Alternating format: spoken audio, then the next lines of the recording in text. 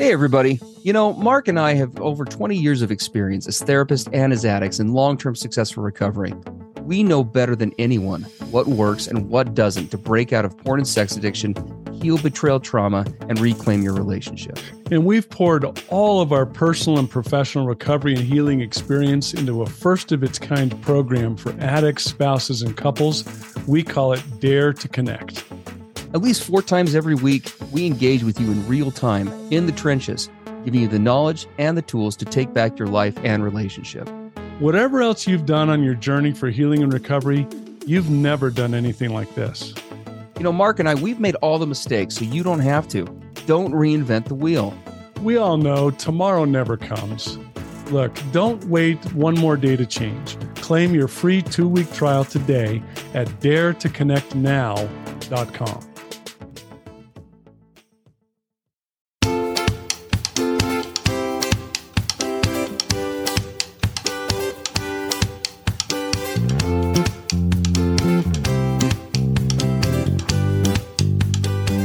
Hey, everybody. I'm Steve Moore. And I'm Mark Castleman. We know the pain and heartbreak of porn and sex addiction. And we know the triumph of breaking completely free. Every day, we help our clients find hope and healing. Join us in the fight to take back your life, your marriage, and be stronger than ever. This is the PBSC Squared podcast.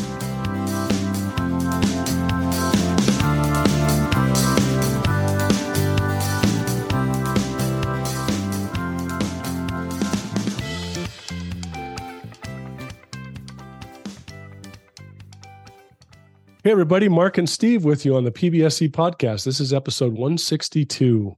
Stop focusing on your addiction symptoms and get to your core issues.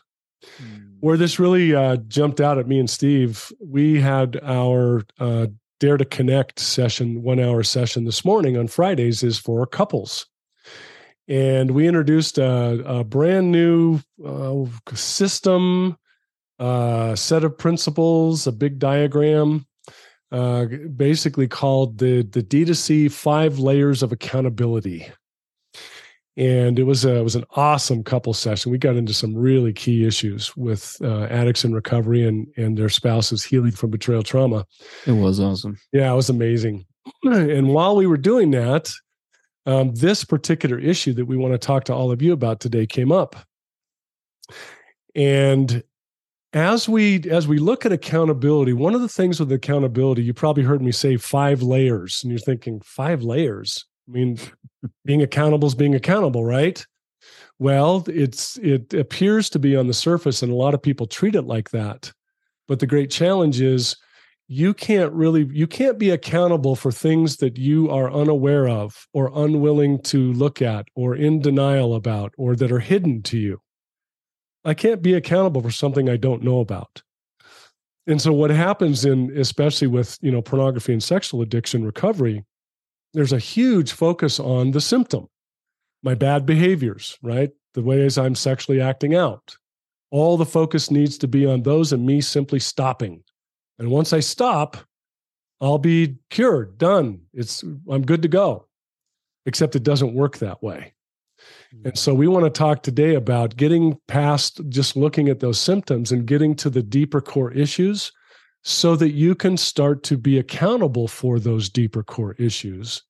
And when you're able to do that, that's when your recovery and your healing take off, right? We peel back those layers and get down to those deeper things. And that's what we wanted to talk about today. Yeah. No, it is a great topic and one that we haven't touched on in quite some time on the podcast, if ever, at least directly, because as Mark was saying, accountability is not created equal. Recovery is a very nuanced process on virtually every level. There rarely do we operate in the black or the white in terms of thinking and totality around these different issues, and it is really easy to get caught in kind of the upper layers of accountability. Every addict I think that I've worked with, and I would totally throw myself in this category, we tend to be very pain averse, especially around all things emotional. And now that is true of just people in general. That is not just an addict behavior. I mean, there's there's a lot of evidence out there that shows that thinking in the emotional brain or processing in the emotional realm, frankly, just takes a lot more energy mentally and in other ways than thinking intellectually, where we have, where we can just operate through the lens of logic and impartiality. And Well, so and being when emotionally, you start getting to the emotions, Steve, right? You start getting into this scary place of I'm going to let people really see me. mm-hmm, yeah, And boy, oh boy, we don't like to be seen below the surface, right? no, there's a huge risk to that. I mean, it's many those long-term listeners know that one of my big soapboxes is this whole concept of feelings before facts concept. And what we're talking about here is the core reason why people in relationships, intimate or otherwise, we just tend to deviate towards talking about things in the factual. It's less vulnerable. It takes less energy. We're having to put ourselves out there less. But that also comes at the cost of really resolving things in many cases, especially in intimate dialogue. And so this idea of getting caught up in upper layers, we've all been guilty of this when it comes to accountability, just like any other area of intimacy, because accountability is a part of that. And we were talking about this before we got ready, and Mark's actually got a great story Oh, about a client of his yeah, with yeah. regard to this and how this sometimes plays out. I've got a client. I've taught him tools on how to deal with the symptomology of his addiction, which are his immediate acting out behaviors, right? Going and looking at porn coupled with masturbation, fantasizing, going to strip clubs, all the things that fall within that category. We have lots of basic foundational tools to help him to manage those things in the moment. But if that's all we ever do, what's going to happen to the symptoms? They'll go away for a while through the use of the tools, but they'll just come back because the same core issues that are feeding them, his need to go self-medicate and escape and soothe and recreate, that's all going to come back if he doesn't get to the core issues. So he loves the tools. And then, sorry, I've had a cold. But then he loves the tools. But then when we start to get to the deep core work, like his anxiety and his depression and his different areas of immaturity and just all the different things that feed his addiction, he gets worn out really quick and kind of goes into a resistance mode. And then lo and behold, I always know when he's trying to avoid the core issues, he says, Mark, you got any new tools for me? I need some new tools. There's got to be more tools, right? Mm-hmm. And he always wants to default to the tools. Why? Because we're starting to get down to the deeper stuff and it's uncomfortable. It's difficult. It's hard, right? It takes a lot of work and mindfulness and openness. And he doesn't want to go there. So he says, nope, I just need tools for symptoms. Yeah. Yeah. Well, and this, there are lots of components to this. Obviously in the podcast, we just have a short time to cover a few of these key things, but if we start to dive into those core issues for a minute of what that looks like for people, Mark and I, one of the benefits to us working together as we work with clients in D2C or in other endeavors or here on the podcast or in the books that we write, is that we are very, very similar in a lot of aspects of our recovery, but we're also very different. We come from very different backgrounds in terms of what brought us here. We come from very different age demographics. I mean, there's a lot of similarity and a lot of differences that I think makes for a good marriage that way. But some of the, and Mark and I can kind of connect to all of these that we're going to talk about, but we just want to go through some of these core issues and touch on them briefly about what these look like as we lead into an assignment for you addicts out there, because we know that a lot of sessions lately have been geared more towards partners, and we wanted to speak to all of you out there who are struggling yourselves. And so when it comes to looking at some of these core issues, the first one that many of you can probably guess we'll bring up because it's talked about often on here is our own trauma. We talk about betrayal trauma constantly on the podcast and in recovery, and it's a buzzword, right? It's something because it is such a huge facet of it, but simply because we place so much emphasis on the betrayal trauma that a partner endures as a part of this whole dynamic of navigating sexual compulsion and addiction and betrayal. That does not take away from the fact that in many cases, many addicts carry significant levels of betrayal or just generalized trauma, right, that oftentimes have left them vulnerable or set the stage for their addiction. Now, we want to be clear, and we talked about this at length today on D2C as well, that what we're talking about here are reasons, not excuses, Yes. Okay. What we're talking about here, these core issues, they do not diminish accountability on the part of an addict at all. Not one iota. I am just as the more I figure out what issues led me into addiction and what helped to get me stuck, that does not in any way change my sole responsibility for A, the things that I have done, and B, for my responsibility for getting out of it. That does not change at all. But and in fact, if we get to these reasons, these explanations for how I got into these addiction behaviors, my accountability should actually go up. Yeah, you took the words right out of my mouth, right? Because that is actually that's how we identify what to change. Right. Right. So absolutely. So trauma is going to be that first one. And Mark and I can both relate to this. I mean, I had cancer as a child for 2 different times, which came with a lot of trauma, not just medically, but also not really fitting in with kids my age after a couple of years in the hospital. And, it's a delicate age where you're trying to fit in already when you're between like 8 and 10. And here comes this cancer patient with chubby cheeks and a bald head. And you can imagine on the playground in elementary school how easy of a target that makes you. And so there was always a struggle there with fitting in and acceptance. Then later, when my dad passed away, that came with its whole list of things we've talked about on here. But Mark has been through a lot of those different things in his childhood as well. Yeah, I mean, mine was a lot of physical and emotional abuse by stepdads, and a pretty rough home environment. I had a lot of mental illness as a kid, and so that made me different from everybody else. I had a significant birth defect that covered part of my upper body, right? So there was all these things to make us feel like outliers, insecure, unworthy, don't fit in, not one of the cool kids, right? So a lot of that was, the trauma and the abuse that led us to turn to addiction, to self-soothe and medicate and find meaning.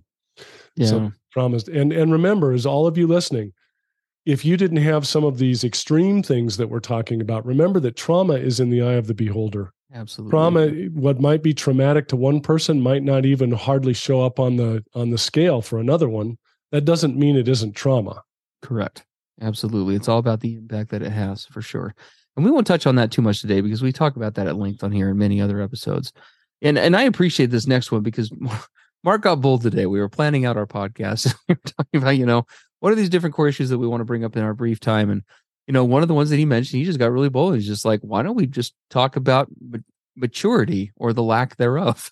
Oh boy. As being a core issue when it comes to addiction. And I appreciated that boldness. It's just calling it like it is, right? So I'll let Mark. What do you want to say about that?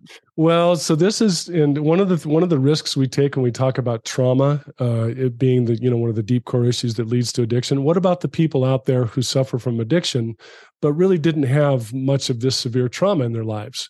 They can say, well, where does that leave me? I don't have a big explanation. I must just be a worthless, pathetic, perverted loser that didn't have any reasons for going to this addiction. Be very careful not to put yourself into that place, because I'm a great example of this. Yes, I did have those abusive issues and the trauma. I also had maturity issues. So, for example, I didn't learn very well how to be self-disciplined. I certainly did not learn delayed gratification. Oh, I'm just going to say it. Oh, hell no. If Mark had the urge, he acted on it instantly. There was no stepping back. And so I had a lot of areas in my life that I didn't mature very well. I didn't, was not good at being authentic and honest. I had problems with honesty. Just all different kinds of ways that people will mature as they become adults. I didn't. Yeah. Now, please be careful. There are a lot of areas that I am mature. Right. I graduated from school. I got, licenses and degrees. I went on to have very successful business ventures and all these other things. And that can be a trap in 2 ways. One is that I can hear this immaturity concept and just say, well, yep, I knew it. I'm a completely worthless, childish little heap. Mm-hmm. So you can default to that, or you can say, well, wait a second. Look at my life. Look at all these things I've succeeded. Look how awesome I am in all these areas. How can you tell me I'm immature? Yeah. So we need to be willing to face that we, in some ways, not in all ways, but some ways, we just didn't mature in certain areas. And it's a very big, deep core cause that leads us to acting out an addiction. Yeah, absolutely. Absolutely. No, it brings it, and there's a whole dynamic to be discussed with that. Maybe that'll be a podcast episode all its own That's a another day. huge topic. Because it is, but yeah, calling a spade, that's the truth, right? There are serious issues around that, and they can include all sorts of things. Mark lacked off a bunch of them, listed off a bunch of them. Right now, our theme for the month in D2C is both. There's two of them: empathy and accountability. The lacking empathy, Yeah. right, for various reasons, whether it's because of mental health conditions or because it wasn't modeled to us. Many of us struggle to empathize or even to have insight into the impact of the actions that our actions have on other people.